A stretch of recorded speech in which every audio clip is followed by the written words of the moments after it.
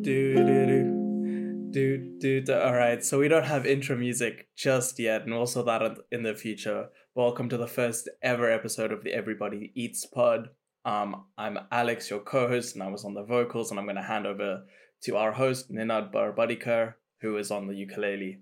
Thank you, Mr. Alex Collins. It's a pleasure to welcome you, listeners, to the very first episode of Everybody's Eats. We're really excited to do this with you, and hopefully, we can provide a very comprehensive and enjoyable legal listening experience to you.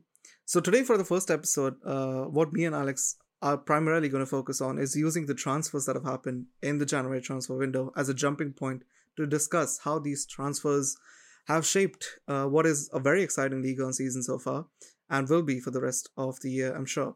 So I suppose let's get right into it and talk about Lorient at the beginning because they've been the most active club in the transfer market in January so far. And to talk about their season so far in the context of the deconstruction and reconstruction of the squad. And Regis Lebris has done a fantastic job there, hasn't he, Alex?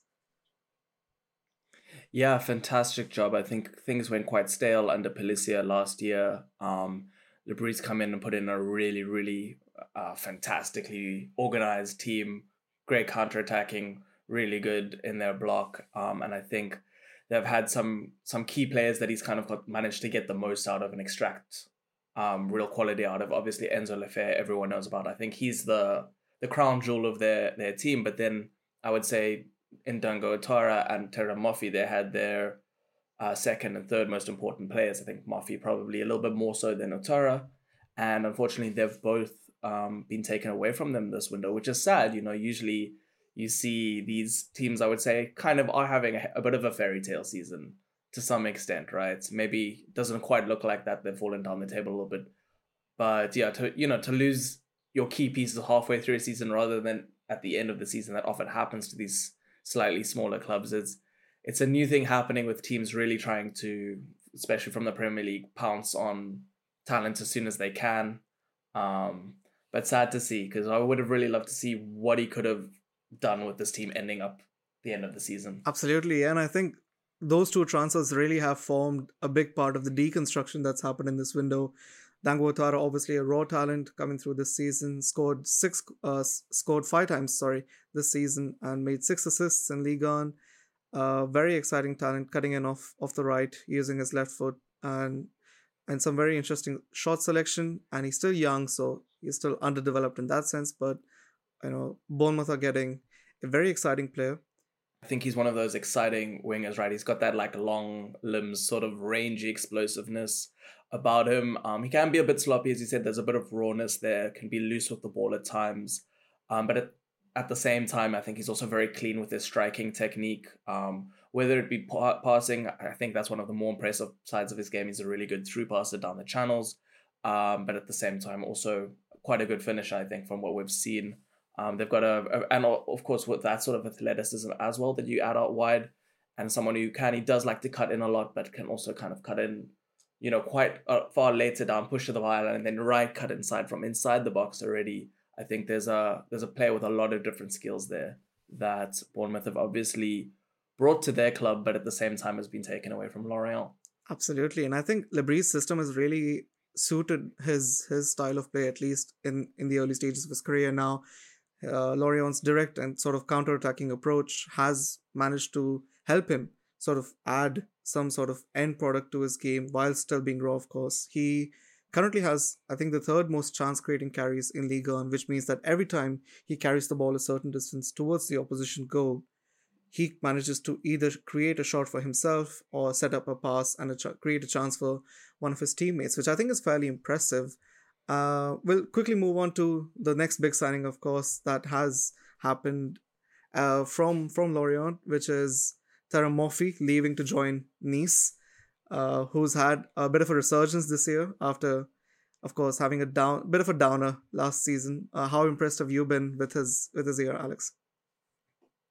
I think Murphy has always been quite an impressive player. He obviously himself had a down year with Lorient last season after a very impressive first season with them, under Pelissier again in their first season back. I think he's always been a player that one of the things you'd say about him, incredibly intelligent, whether it's his movements, his anticipation from inside the box, and also his shot selection. I think what we have seen before in him is he does have a little bit of nice link up, hold up play in him, especially with, one touch flick ons around the corners and stuff like that. But I think what I've been really impressed with him at Lorient this season is we're seeing far more of that sort of dropping in behavior, better hold up play that has more of a complete game than I did anticipate from him. I think one of the things he still probably needs to work on is being a bit of a better passer, especially over longer distances, and maybe being able to really add to that like clean tech in terms of those deeper areas. I don't think that'll ever be quite his game, but he's been used incredibly well at Lorient, even though he has been overperforming his numbers a little bit. I think there's still a lot of talent that you can see there. He's added a lot outside of the box, which is a bit more new to him. And I think moving to Nice, they can really build a good sort of team around him. Obviously, a weird club with what they've been doing recently, but he's a good signing. No, I agree. And I think Lorient have sort of done well to extract a great deal of transfer value from both of these players because Otara went for about, what, £20 million? And then Murphy has gone for a loan, but which is going to be turning into a mandatory transfer for about 22.5 million, which is I think fantastic business on their part, which will in turn obviously help with the reconstruction of the squad that's happened this window with some of the key arrivals. The headline arrival, of course, is Jean-Victor Makengo, who's returned to Ligue 1 from Udinese for a sizable fee, I'd say. In Lorient's perspective, of course, he's the record transfer, I believe, in for 13 million euros, and that's the sort of total package that he's arrived for from Udinese, which is quite interesting. He is sort of a box-to-box midfielder, adds a different profile to Lorient's setup. Quite different, I'd say, from Lefebvre and Laurent Abergel, normally the two nominative midfielders you'd see in their starting 11. So I think having an option like Makengo is quite interesting for Libri, isn't it, Alex? Yeah, absolutely. I think it's a nice addition of quality. I'm interested to see how he does. I haven't really followed his development since he left to Udinese in the first place. I think you've watched a little bit more of him than I have, so you'd probably have a better idea of what he's going to offer the squad. But I think that sort of box to box ball winning, being able to affect things, and especially in transition based things, which is probably my favorite thing about Libri's team, is just how well they attack in transition. It sounds like Makengo, from what you've told me, kind of fits that box in terms of box to box, but box in terms of being able to It does, affect yeah. play in those in those transition moments. Yeah, no, absolutely. I think there is definitely that aspect to him. There is a lot of athleticness to his play, and again, what stands out is not just his defensive work off the ball, but also going forward. He is comfortable being quite direct in terms of attacking box to box play, and again linking in wide areas. And again, one of his attributes is that his ability on the ball in terms of carrying the ball and dribbling past players. He's averaged 1.5 dribbles almost per 90, which is quite decent for Serie A midfielders over the past season. So in that sense, I think again adding that little bit of different sort of variance to Lorient's midfield profile. We'll talk next about another player that you're more familiar with, Alex, Romain Favre, who's of course joined Lorient on a loan deal for the rest of the season. Talk to our listeners a little bit about him and what Lorient fans can expect. Yeah, of course. I think a lot of people came to know Favre from his really impressive spell with Brest, where he was very much the main man. But it's interesting that you kind of speak about like Makengo coming in and being a different profile because in the midfield, because Favre himself is, I think, quite different to Atara. Is going to be probably filling in for him in terms of playing on the right and being that player there. But he's not quite the same profile. I think he's going to be a lot more pass and delivery based. Otara obviously did have that in his game, I think, but far less so, and not from the same areas that we get from Favre. I don't think he's going to be that 1v1 threat that Otara was. Maybe Makengo can in some way replace that 1v1 in the middle. I don't know if that's something that sort of balances out. But it's going to be interesting to me seeing how, these different sort of profiles, how Labrie manages to adapt the squad in that way and the system going forward. For Favre himself, I still think he's a very good player. Things didn't quite work out at Lyon. Doesn't quite have that like 1v1 threat to play out wide. Sometimes feels a bit more like a midfielder, but then also lacks certain qualities there. So he's a bit in between positions. But I think when he becomes a bit more of a centerpiece, and we'll obviously see if that happens at Lorient, where they already have Lefebvre being like the center of what a lot of their play goes through. We'll see if that happens, but I'm excited to see him maybe get starting minutes, which I think he will definitely be a starter, and yeah, find his feet again. A lot of these players are adding sort of different profiles to what Lorient already have, which is quite interesting to see. Let's quickly move on to their third arrival, which is of course Bamba Dieng from Marseille. He's waited for his chance to be a starting striker in Liga for some time now, and of course, he's had the opportunity now to move to Lorient, which is around for a fee of what 7 million euros, which I think is fantastic business, which could potentially rise to 10 million even. But given his age profile and given the talents that he has already shown at Marseille in his brief time, I think this is a really good deal for Lorient, isn't it, Alex? Yeah, I'm a big fan of Bamba Dieng and have been for a while. I think this is a really good move for him personally. In a way, he offers a lot of the same things that Terra Moffi does, but at the same time, they're very different players. What I think is I could see Moffi being more of a player that does suit a very possession-based system. Don't really think that that suits Dieng, and that's maybe why he never really got that breakout sort of spell at Marseille, despite being very effective in the minutes that he did have. What I'd say that he has a similarity.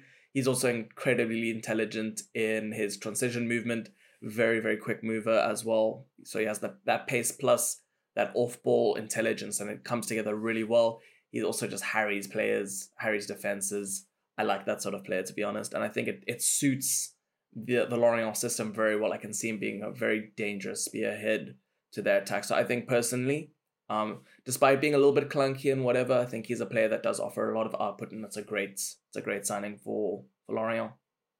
Definitely, definitely. And I think to close off this section about Lorient, we do have to touch on another youth player that you are quite excited to see get first team minutes, Alex Ayman Kari, who has moved on loan from Paris Saint-Germain. Talk to us about him. Yeah, it's quite a weird deal, isn't it? He's moved on loan with an option to extend the loan. I'm not actually sure if Yeah, that's yeah. Lorient or PSG who really have that offer, or if they both have to accept, but it's an exciting move nonetheless. He's 18 years old, midfielder, probably the second most highly rated midfielder coming out of their academy, behind a certain Warren Zaire Emery, who he is 2 years older than and not quite as good not quite as good as. But having said that, I think he's a very exciting player to watch and see him develop. From what I have seen, he's got a big frame, lots of mobility, but crucially, incredibly good under pressure, incredibly good at carrying and dribbling, good passer, and also seems to read the game pretty well, at least at youth level, being able to, clean up attacks, restart them again, whether it's carrying or a pass. I think he has that sort of profile that can translate really well um, to Ligue 1 immediately, especially given the physicality and athleticism he already has. So I'm excited to see how he adapts, and I think it's a very talented player that they've brought in. Maybe to be an Enzo Lefebvre, not the same sort of player, but an Enzo Lefebvre replacement in terms of being that jewel in their midfield, because Lefebvre will probably leave in the summer. There you go. Lovely stuff. Some excellent business there for Lorient, and I think we've set the course for the rest of their season. And I'm sure they'll still remain there or thereabouts for European contention come the end of the season. So we've already discussed a little bit about Bamba Dieng and Terem Moffi, obviously, and I think it's only right that we move on to Marseille's business next, because this could have been a potential swap deal between the two clubs, which of course didn't turn out to be.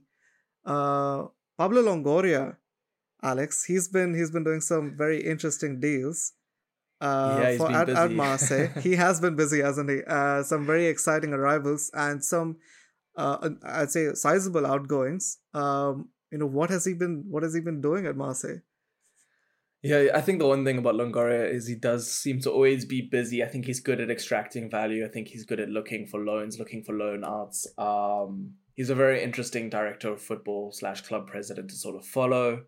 But yeah, one of the ones that kind of caught my eye is Luis Suarez after coming in the summer, already going out on loan. Apparently, that has something to do with Dieng ending up staying in the summer when they were trying to ship him out, had to share minutes. I'm not sure exactly why he's gone now back to Almeria in Spain for minutes, but he has, even though Dieng is also gone. Um, Other two players that have gone out, Gerson and Papagay, neither really, which really worked out, both showed a lot of talent. And then there's, of course, Isak Toure, who came in also in the summer, but he's going out on loan. He's a 19-year-old centre back just to get some experience. Um, I think this is, always very interesting to see Longoria in terms of what he does. I think there is maybe some elements of, financial balancing that has gone into this. But also, I think players that didn't really suit Tudor in Gerson and maybe Papagay as well. And he's brought in some really, really exciting players. I think on a good note, Unahi's a bit younger than the general players we've seen Longoria bringing in, which is a good sign for the future. And also only about 10 million. So a really good deal. It's interesting to see where he's going to fit into the side. I can kind of see him being an alternative to Ferretu, potentially in midfield. Ferretu a bit more of a controller, where Unahi's obviously, everyone saw at the World Cup, great dribbler, great carrier, someone who can really make things happen in the final third and, bringing the ball into the final third in a dynamic way. I'm not expecting him to replace Ferretu right away. Maybe I think also Ferretu's been playing very, very well. Him and Rongier both have been really good, haven't they? Yes. Rongier is also a player I think has been, both are quite underrated players. They're very solid at that base, right? I think.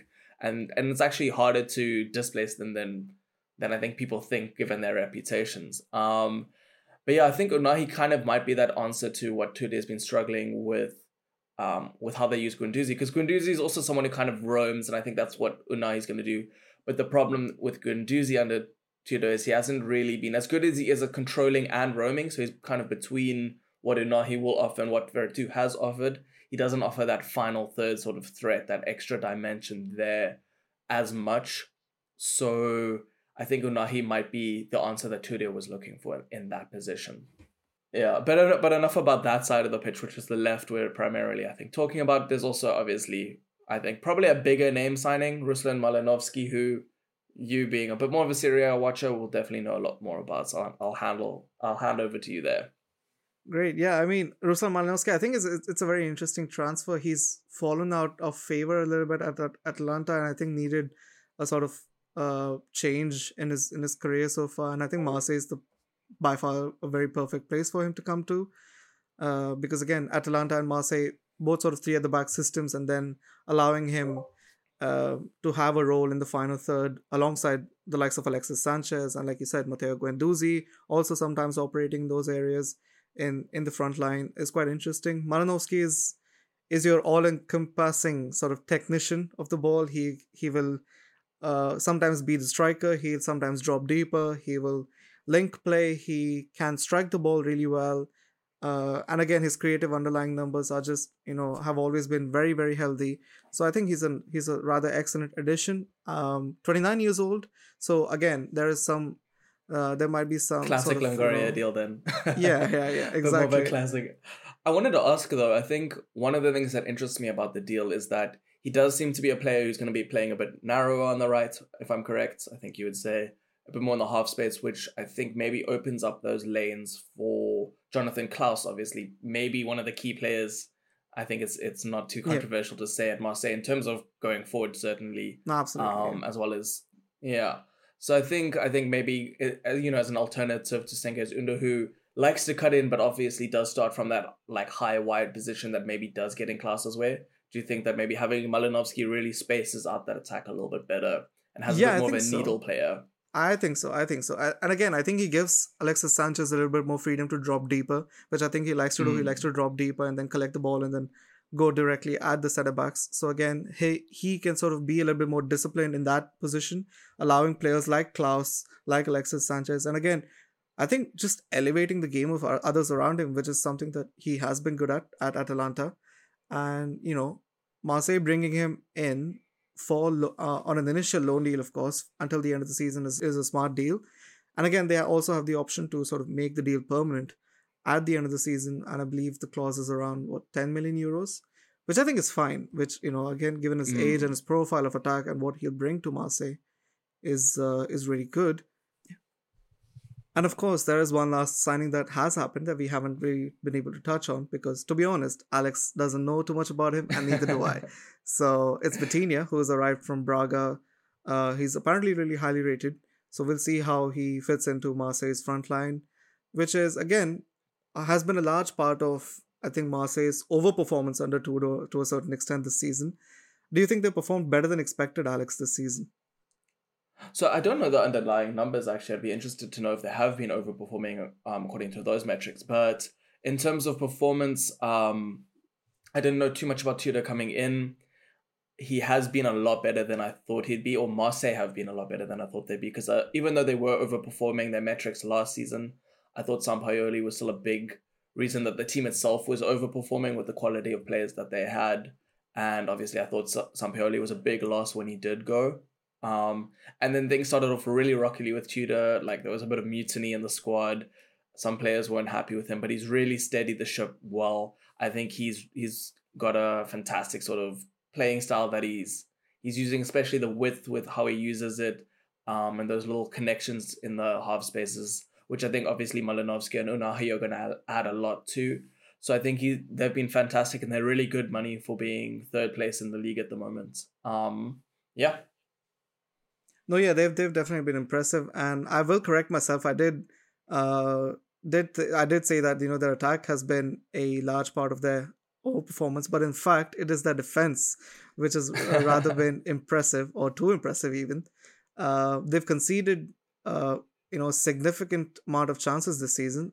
In fact, what 17.11 open play xG according to Opta, but they've only managed to concede 8 goals out of that record. So that's at least what 9 goals they should have conceded that they didn't, which again I think points to their sort of defensive solidity at times, being able to get out of those situations where they could have conceded previously, but they haven't this season, which is fine work by Tudor, I guess. Yeah, I think they're good. I mean, I want to credit the Arsenal fan in me wants to credit Nuno Tavares for whatever sort of defensive side of the Does game he that even defend, they've Alex? succeeded. That is the But question. he's not really. He's kind of having his Bale season right now and playing at left wing at the moment. So maybe I have to just credit Kolasinac. Um, That's better. Let's move on to the team that's actually a number 2. I think a far more exciting season, personally. Yeah. Racing Club de Lens under Frank Heis have been really, really impressive this season, and I think have really pushed Paris Saint-Germain for the Ligue 1 title. And again, have been really impressive on the back of losing a number of key players, wouldn't you say, Alex? Absolutely. I mean, I was actually wrong earlier this season, and Frank Hayes has completely proved me wrong in that I thought that they might actually fall back a bit after a really good season last year, because losing guys like Czech Doucouré, Jonathan Klaus, Arnaud Calamundo, who was obviously on loan from PSG, are big players to lose. Maybe, I would say all in the top 5 most important players that they had last season. Seko Fofana, obviously, probably being the most important. And I did see them falling back, but they've actually just managed to replace those players fantastically and actually even perform better this season. I think it's a big credit to Frank Hayes, who is one of the best 3 at the back coaches in the world right now. I think he often with 3 at the back systems, you struggle to have that kind of control in the opposition's half. And that's not been the case at all for Frank Hayes. I think one of the big things about him is he has a very good possession-based system that is still very threatening and manages to sustain control and pressure in the opposition half. And I think that's what we've been seeing from Lens throughout the season. Maybe they do lack that cutting edge in the box at times. I remember them against Lyon. We were absolutely punished by them, but they just couldn't put us away until they scored 1 goal right at the end, so for a 1-0, but we were punished. It felt like a 5-0 in terms of how we were just, outgunned by them. Yeah, and I think again adding players like Adrian Thomasson from Strasbourg and bringing in Alan Hillo Fulhini, who I believe will be official by the time we release this podcast. Again, these are 2 transfers that will only add to that sort of domination in the final third and being able to control games better, isn't it? Yeah, I think it's so interesting, man. I mean, a big part of their recruitment is just buying players from within the league or within the French Football League system. And I mean, obviously, Fulkini's coming back from Mainz, but he was obviously with Angers and maybe their key player before that. And then Thomasson, obviously, stalwart of Strasbourg over recent years. A bit of like a budget Ramsey, I sometimes feel about him, because he's someone who can get on the end of a lot of chances, intelligent mover from midfield, and sometimes plays in wide areas. but then at the same time, very, very compact and good in defensive situations, very switched on. I think he's someone that I can see playing in a number of positions for Lance, whether maybe be, late coming on for Seko Fofana, but also in those two sort of narrow attacking mid roles behind the striker. Fulhini, I think we were both speaking about earlier, he's more someone we see in those two roles behind the striker, but he'll add a lot. He's someone who can also very good, I think, will prove at least he never really had that opportunity at Angers, but someone who can control possession well and pick out his moments with the technical quality he has and the creativity. Yeah, I mean, two very exciting arrivals, I think, towards the top end of the table. We'll quickly jump down towards the bottom and talk a little bit about Strasbourg. And I think Thomasson is a bit of a big loss for them. And alongside him, of course, they've lost Ludovic Ayok to Mainz in the January window. And of again, course, by their own yeah. volition, Julian Stefan has also been lost. Again, Maybe, yeah, that's I think that's the bigger arrival. Yeah, thank you for correcting there, Alex. I think Julian Stefan is definitely the bigger sort of headline loss that to talk departure. about. Yeah, and Of course, by their own choice, but yes.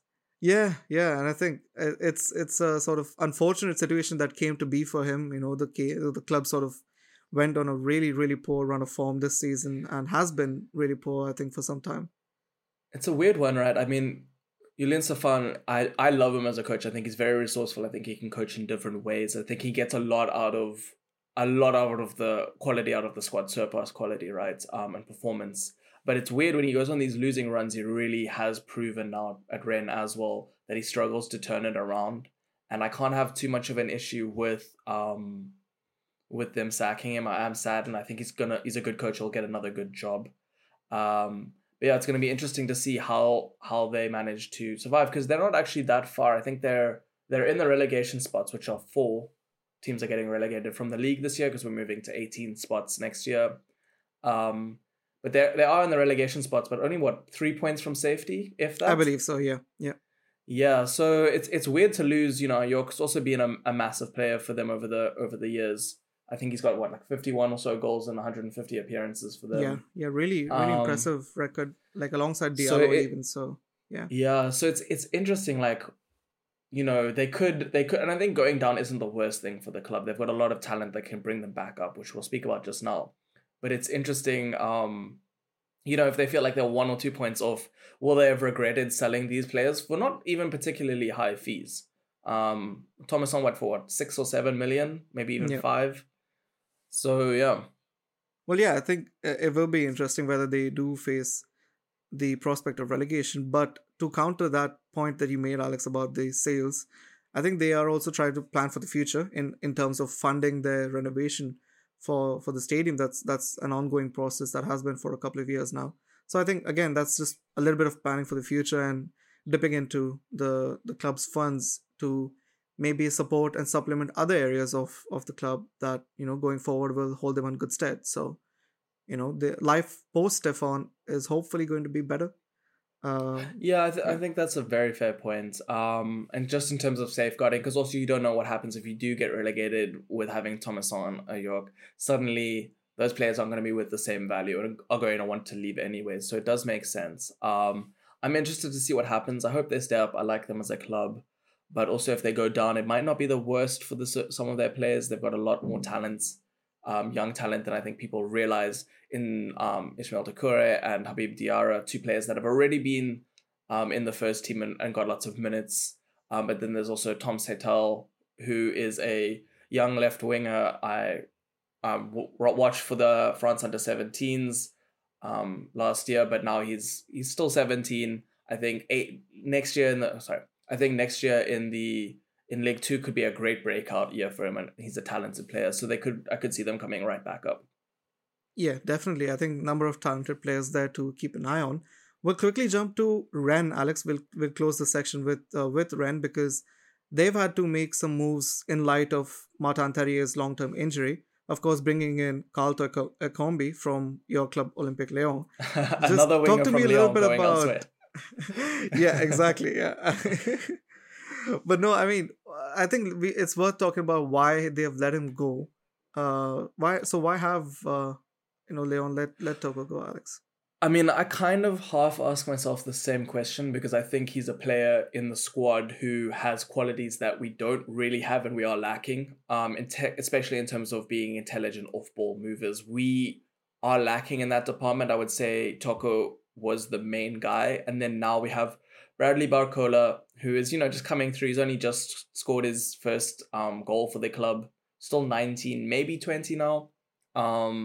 Who's coming through, and I think he can replace that sort of movement. But beyond that, we don't really have intelligent movers. Maybe Moussa Dembele, but it's a bit one-dimensional, his movement. He still can stretch the play. So I'm not exactly sure why we've let him go from that perspective. But on the other hand, I think when you look at one, he's kind of been a scapegoat for the club for a while now. I feel sorry for him that I don't think it's particularly deserved, even if he has had, certain form struggles. I think it's one of those players who, those intelligent movers, you get a lot of chances, but then also miss a lot of chances. Automatically, when your club isn't doing that well, you look at those chances that they do miss and you think, you're the reason that we missed. Where really he's a big reason that we had those chances in the first place. I think it kind of did come to a head in a recent match. He got subbed off after admittedly quite a poor performance, and he was like kicking a bin in the dressing room, or just as he was coming off the pitch. He's obviously very frustrated. I'm happy for him in terms of getting a new move, maybe a fresh start somewhere else. And I think the other reason is also we are moving to more of a narrow shape, sort of, whether it's a 4 at the back or a 3 at the back, we're having sort of Shirky in the 10 role behind two narrow forwards or strikers, one being Lacazette, and then the other one is kind of vacant right now. Could be Moussa Dembele, could be Barcola. We'll have to see. And I think Toko kind of could fill that role, but doesn't fill it nearly as well as he does coming off the left. So I think those things together kind of did lead to his exit from the club. Yeah, and which is of course a temporary exit at the moment. He's only on loan Yes. to Rennes until the end of the season at least, and we'll see how this works out for him. And of course, there will be the opportunity for him to start more often with the exit of Kamaldeen Soleimana to Southampton and Jeremy Doku's rather inconsistent performances. So I think we can expect Toko to start more often there. To talk about Rennes' own inconsistencies, though, they have been a little bit hit and miss, I'd say, around under Bruno Genesio off late this season, Alex. I know you have some reservations about him, so please enlighten us. So obviously I know Genesio very well from my time supporting the club, and he was with us for many years. I think Rennes started off very well.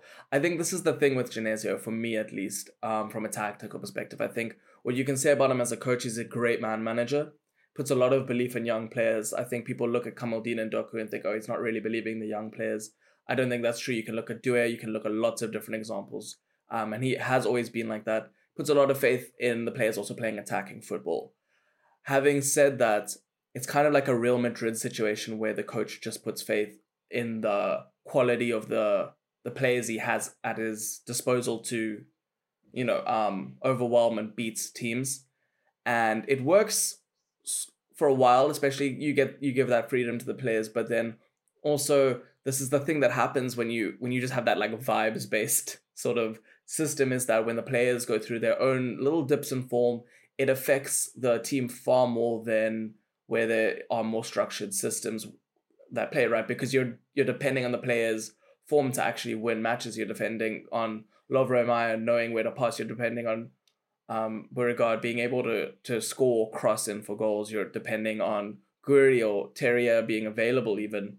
And without that, the system falls apart a little bit more. So that's why you get this inconsistency under Genet. So that we also did see during his time at Lyon, that ultimately led to him leaving after never really being able to take the club, make it more of a sum than its parts, right? That's something I think will be found out at Rennes at some point. As having said that, he's done a decent job so far. Yeah, and I think again they've had a lot of I'd say significant resources backing Genesio. So I mean, having all of these players and financial support is also quite. I think it's often missed out in Ligue 1 discussions where people think PSG is the only club that's the sort of financial giant there. Rennes are not too far behind, so Yeah, it'll be Well, they're interesting to far behind see. PSG, but they're far ahead of others. I think them Yeah, and Nice yeah, are both wealthy clubs. Yeah, in their own definitely. right. Yeah, the best of the lot even. So okay, well that's about it for part 1. I think that's a good way, that's a good place to end part 1, and in part 2 we'll take a deeper dive into Leon's fortunes this season and talk about a club in crisis. So stay tuned for that. And we're back, listeners, for part 2 of today's podcast. And having already discussed a number of the clubs across the league and having, I think, set a good scene for what the rest of the season is going to look like for those teams, it's worth also diving deep into a club now, which we will, of course, talk about Olympique Lyon, having Alex here with us. But I also think this part of the episode will give you a taster for what we are trying to do with Everybody's Eats going forward, which is really to give some interesting and insightful deep dives into clubs across the league. And of course, there's no better place to start than the shit show, which is at Lyon. Absolutely. I think one of the things we spoke about, what we wanted to do when we got this together, was putting clubs under the microscope, looking at their tactics, looking at their recruitment, looking at the leadership of the club, um, looking at the stats and how that all comes through. And yeah, I think Lyon, we won't go as deep into that this episode, given how much we've already spoken about, but we will definitely, I think, speak about some of the key points, the new ownership, the new manager and stuff like that. Absolutely. And I think, again, we started the part 1 with talking about transfers. It's also worth going through Leon's transfers. There have been a few outgoings. We've already spoken about Toke Kombi, Roman Favre. But interestingly, Jeff Van Adelaide has moved to Estac Trois. Alex, what's happened with him there? Yeah, I guess the better question is kind of what's happened with Jeff in terms of his whole career at Yeah, Lyon, which has been, a mixture of unfortunate, unnecessary, and like a bit stupid as well. I think it's just really not worked out. He did come, I think, if I remember correctly, as our record transfer. I still think he is our record transfer, around 25 million. And he started off well. I mean, wasn't immediately a starter, but getting a lot of minutes. And then really early into his career with us, he tore his ACL. This was in 1920 season. Was out for most of the season. Did come back near the end of the season to fitness, not really match fitness, I'd say. When we were deep into our, as people will remember, our Champions League run against, the likes of Juventus, Man City. I think he was ready about the end of Man City game into the Bayern Munich games. He didn't get on the pitch, of course. What kind of happened is we obviously, as well as we did in the UCL, we did not do well in the league. We didn't qualify for the Champions League yeah, the next year, whereas teams like Rennes did, and there were some other teams that were interested in him. Rennes was the main one, and he really did try force a move away from us at that point. I think he didn't get the best advice or whatever, but he really wanted to move to a Champions League team. I think because he always moved to Lyon with the idea that he was going to go on to bigger and better things, and I think he is a talent that is deserving of those things, but I think he tried to fast track it a bit after an injury, said that we weren't playing him, which is really stupid considering he was injured. He was out for like 200 days with that injury. yeah. And we did stand by him at the time. I think that really put him out of favor with the club, and the leadership of the club always wasn't impressed. He did end up getting a loan out to Nice, where he tore his ACL again, and yeah, that was basically his season done the following year. So very unfortunate and very unlucky to have two ACL injuries. He came back to the club where he's kind of been bit part since, partly because I think the club is a bit fed up with him. I mean, even this season, he didn't want to go out on loan, which he's now gone to Troyes because he wanted to prove himself with the club, but it was a bit too little too late. Personally, it's very sad. I've been a big fan of Jeff's since he came through at Arsenal, to be honest.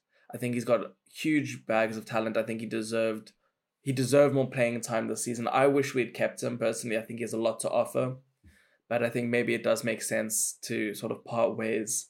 I'm surprised that he didn't end up going to Sevilla. I think that would have been a very good club for him, and it did seem like he almost went there. But I guess he's moving to Troyes. They've got their own sort of project as part of the CFG City Football Group, and trying to maybe develop more of a possession based style. But I don't think this is where Jeff envisioned his career. Even Mm. after like putting in a transfer request to move to Rennes a couple of years ago now. Yeah, interesting move for him. We'll talk, of course, about Malo Gusto, which is, I think, the big sort of move that has happened out of Lyon. But we'll quickly touch on Tete before that, Alex, who has cut short his loan at Yeah, Lyon to move to Leicester City. yeah, weird one. So this was his second loan with us because we didn't want to pay the full price for him, well, the price that Shakhtar were asking in the summer, and we thought, well, he can actually leave, 6 months early from his deal or whatever, so he can sign with us on a pre-contract on a free, so we don't need to pay. I think we were trying to pay about 5 million, and they were demanding 15 million, so there was a big difference in valuations. Um, I really wanted us to sign him. I think he's a good player. I'm a bit sad to see him leave after starting so well when he came to us last season, following the whole, Russia invasion of Ukraine. Shakhtar sending a lot of players out or releasing them, letting them go on loan or from their contracts, whatever, right? Um, I'm not as devastated as I would have been because I think over time it's become clear that Tete is sort of one of those rounded wingers that has like 7 out of 10 in a lot of different areas, but he doesn't have the like 9 or 10 out of 10 quality that can separate him. I think one of the biggest ones is in terms of being a 1v1 threat, he's very skillful, but he doesn't have that explosiveness to burst past opponents, which I think is huge to go from a very good winger to a top level winger.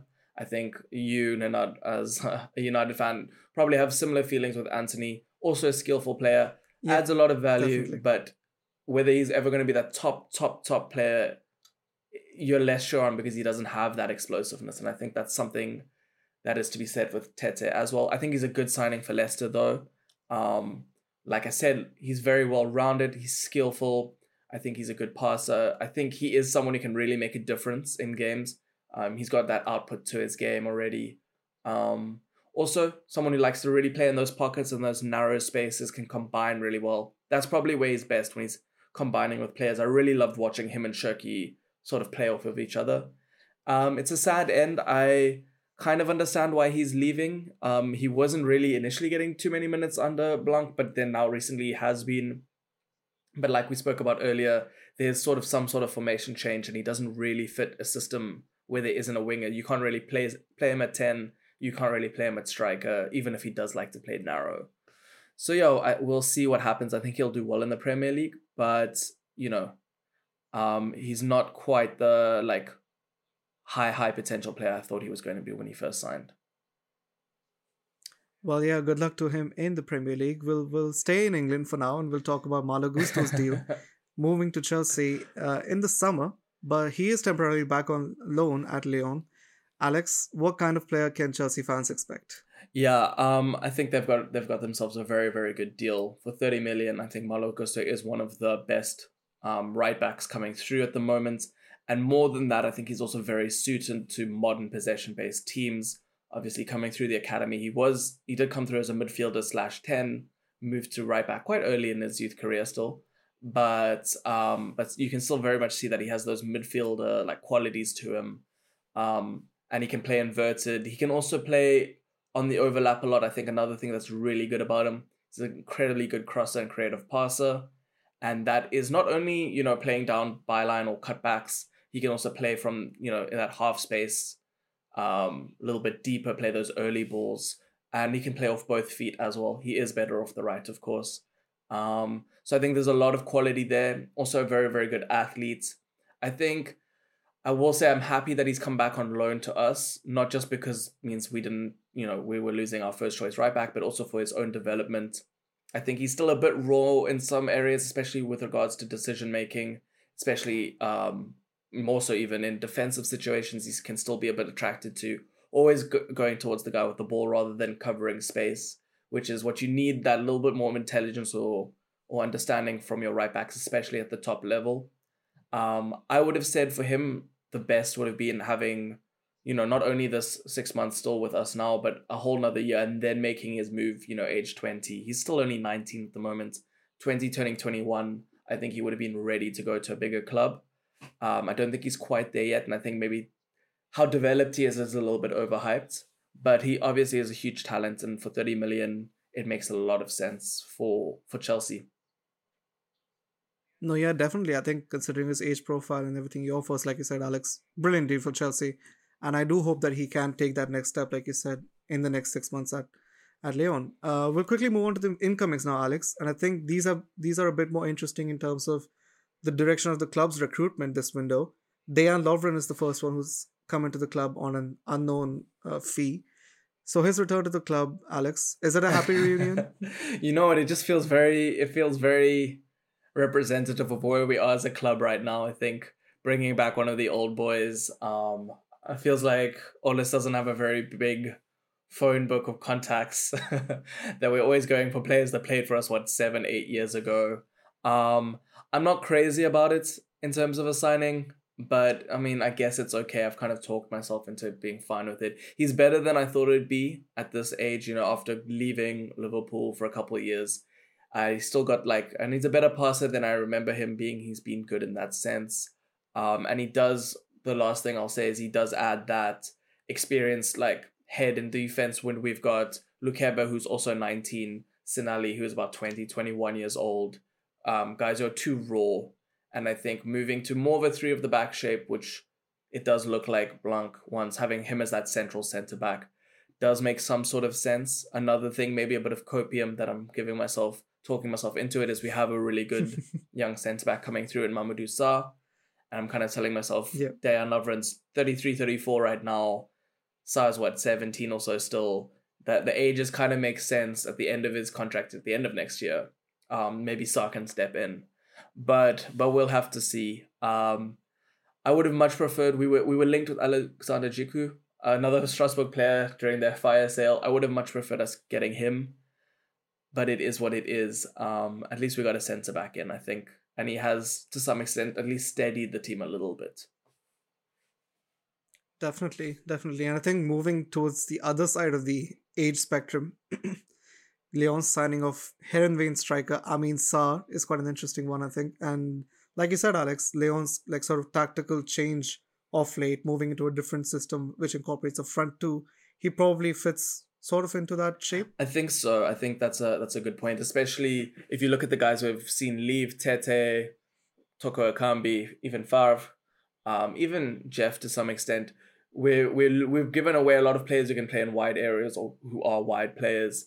And Amin Sarr does fit more of that centre forward who can play out wide or can move out wide, drift out wide, right? And I think that's what we're kind of expecting. He also, what he'll add is he's very quick and very dribbly. I think that's sort of qualities that you can kind of use alongside Lacazette, who is kind of the fixture striker that we have. So I think he's a nice option. I'm interested to see. I don't know too much about him. I'm interested to see what he can kind of bring to the club. One thing that does worry me a little bit, as we spoke about losing Toko Akambi, that we're losing some of that off-ball threat movement.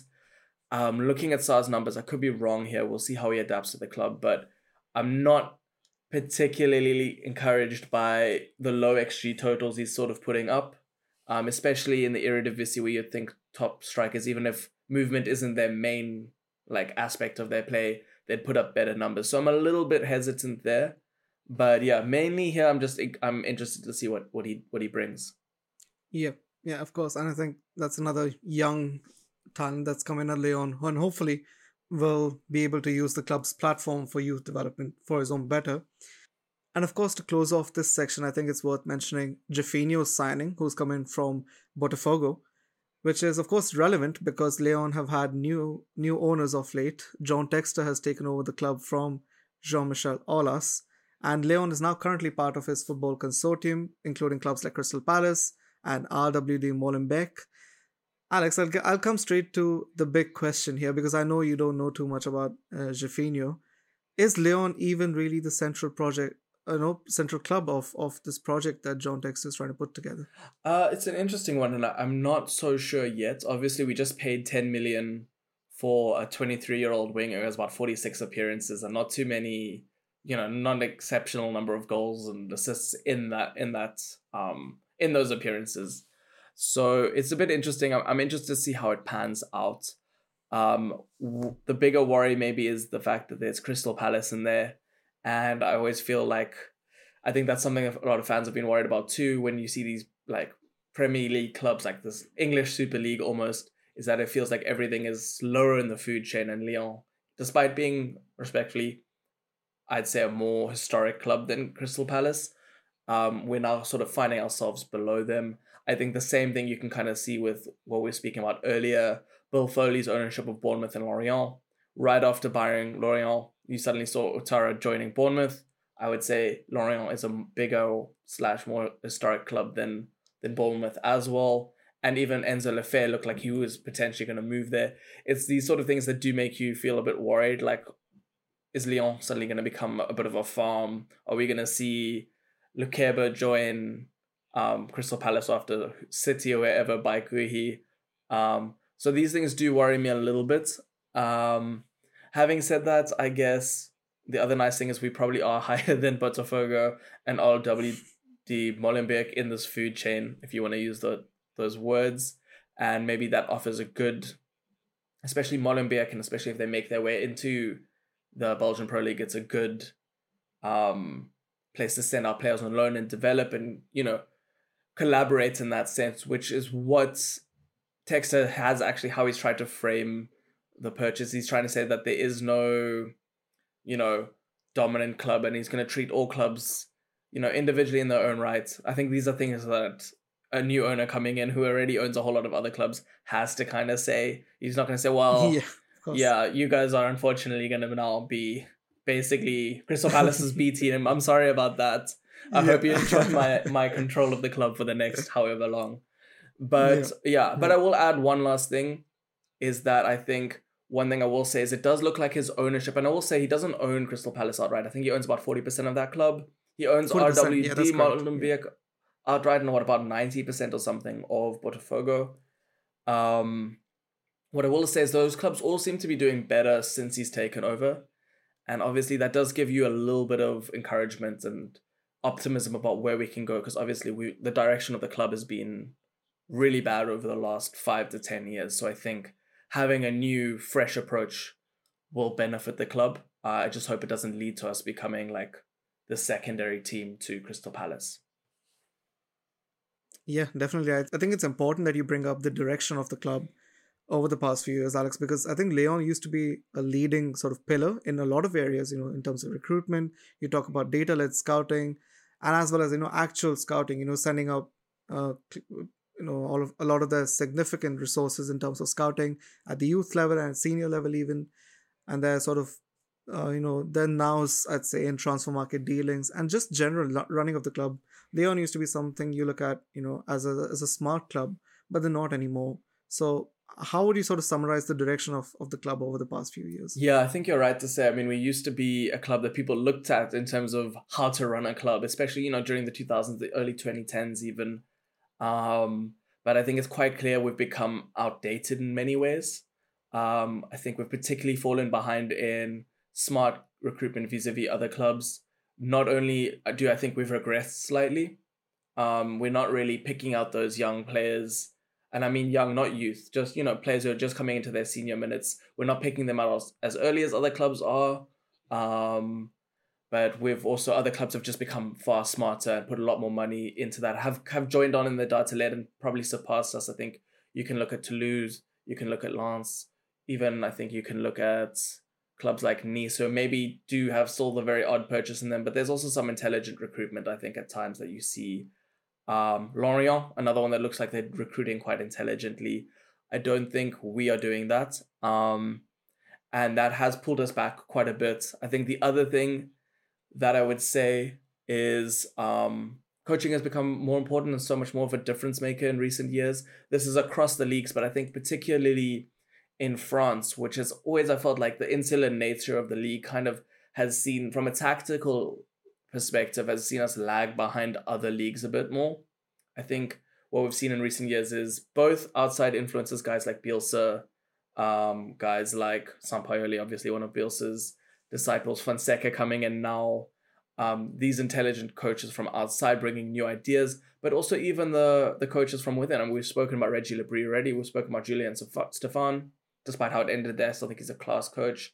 Galtier, I don't think he's someone who really revolutionizes it in any way, but he's a very good coach in his own right, and has shown that at Lille. I think he showed that at Nice, even though it didn't quite work out there, is showing that at PSG, and the fact that he has that job. Um, Yeah. we still are lagging behind in that sense. I mean, when we're bringing in coaches, like we'll speak about Laurent Blanc in a bit, but I don't think he's bringing something new. He's very much an old guard sort of coach. And I think old guard is another sort of thing to kind of describe Olis's approach and why we've lagged behind. I mean, I think one nice thing that I always kind of go back to is when we signed Juninho as hired Juninho as our director of football in May 2019. I think that was maybe Olis like opening himself up to modernizing and revolutionizing the club a bit. Obviously, Hmm. Juninho came on with a lot of good ideas about data, about scouting, about how to modernize the club tactically. But I think the first thing didn't go so well was hiring Solvinho, a manager who was with us for not very long, went very badly. He got sacked. Then immediately you kind of saw Olis switching back to Rudy Garcia coming in, who had just been fired by Marseille.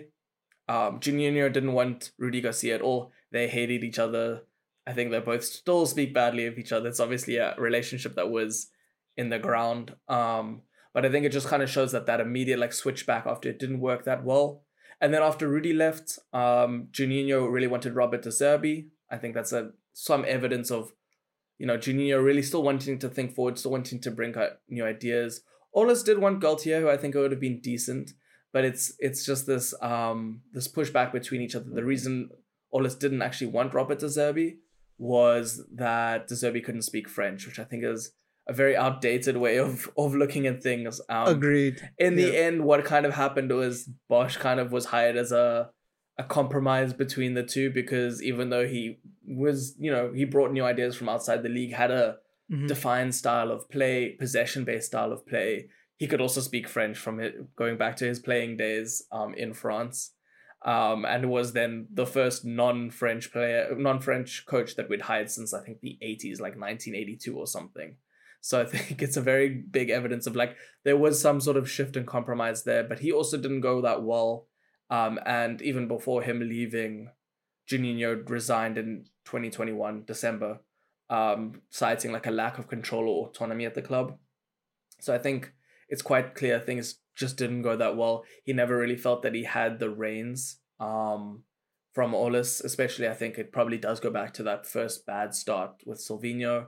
That's my own speculation. Yeah, some interesting points you bring up there, Alex. I think a lot of significant sort of events have led to the sort of decline of Lyon in recent years. And given that context, how do you feel about Ola still remaining, as an independent director, control of Lyon at least for the next 3 years? To be honest, I don't feel great about it as much as I'm usually someone who likes some sort of continuity or handover. Especially when there's new ownership coming in. I just think it's been evident it's been going so wrong at Lyon from a direction perspective for so long now that I would have maybe preferred maybe a year handover, but 3 years feels like. And this is something Texter does say. He says he doesn't want to rock the boat or change things. He just wants to, own the club basically and let it run as it is. But I think something does need to change.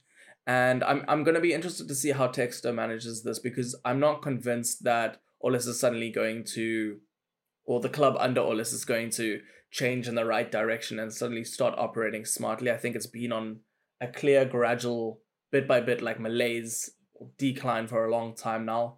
I'm going to be interested if he sees, like, after the next year or maybe next year and a half, the club still kind of, at best, just being stagnant and not really doing too much, if he's going to not come in and try handle things a bit more.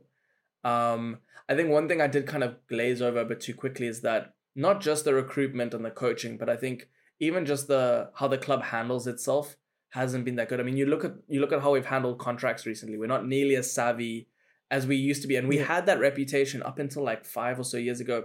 Olis was regarded as one of the meanest negotiators out there, right? People will definitely. remember this. Definitely.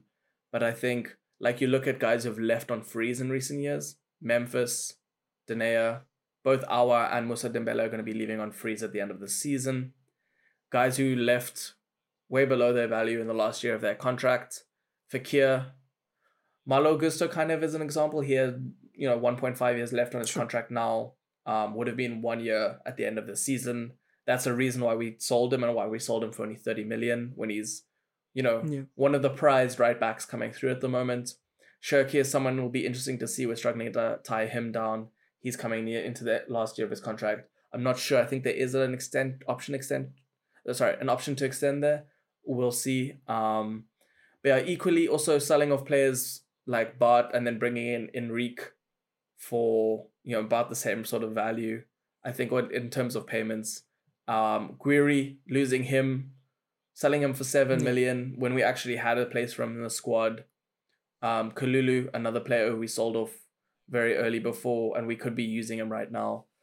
So I think, there's a big aspect in terms of like just how we're handling our assets. And of course, this is how we've always made money as a club, is through our academy and through our recruitment and selling players on for profit. We are struggling to do that now. And that was a big selling point that I think Oles had with himself for a long time. Yeah, I think lot of problems, I think, off the pitch contributing to the decline of Lyon as a whole. But on the pitch, there is a blank slate to talk about, Alex. Is Laurent Blanc really the right manager to lead this transition into the new era as it is? Because his contract is up next season, and his tactics so far have been a bit of a change to deal with, haven't they? So I wouldn't call Laurent Blanc the right manager to lead the transition, to be honest. I think what he's come in to be is to steady the boat a bit. Things ended pretty badly on the Bosch. I think kind of the squad was falling apart. Chief leaders like Lacazette were openly questioning Boss's like methods and Boss's tactics. So I think Blanc's come in. He has definitely that authority about him to kind of, and it always felt very obvious that we were going to hire him at some point in our career because, esteemed French coach Michel Aulas, it just felt like a marriage that was going to happen. Not a happy one for us as fans, or at least for myself, but something that was going to happen, right? And I think what he's going to come in, I do appreciate that we've given him a short contract. We did the same with Rudy. I think he hopefully will leave at the end of that contract. Main reason I say that is also because I don't think he's going to improve us to the extent that he will warrant, extending. And that's just because I think he is a little bit himself also outdated compared to the new coaches and how much better the league is tactically now. And he's sort of a manager. You can put a lot of quality players together and get them doing something, right? But not necessarily making them more than the sum of their parts, or being able to like adjust tactically on a game-to-game basis, small tweaks and outsmart other opposition, like someone like Emery probably could do. So he doesn't really have that in him either. So I would say he probably will leave, but he's gonna do enough to kind of settle things for now. Yeah, definitely. And I think the future of the managerial position is even more so relevant because of the young spine that is there at the club, at least for the moment. Ryan Cherki, players like Ryan Cherki, Don't say of course, that. Maxence Kakare. Hey, I'm just saying facts, Alex. I'm not trying to be mean to you. I'm not trying to be mean, but a lot of exciting young talent for the future, forming a sort of young spine at the club now. You have Ryan Cherki, who we've already sort of touched on, Maxence Kakare in midfield, Castello Lukeba at the back, and a lot of these players are sort of hopefully going to form the future of a strong Lyon, aren't they? Absolutely. I think what we have is the saving grace is the academy, as I've said. I think all of those names you named were academy guys. We've also got Bradley Barcola. We've got Ella Ruch, if he can ever get a minute to play. We had Malagos, who's sadly leaving. I think those are the guys that we're trying to go through with. One thing I think we did do well at the beginning of the season, and I kind of did doubt it at the time, but my opinion on that has changed, is bringing back guys like Lacazette and Tolisso. Because another thing at the club was this malaise and like the professionalism. And that was often spoken about especially within like Lyon fan circles. I think the club recognized that.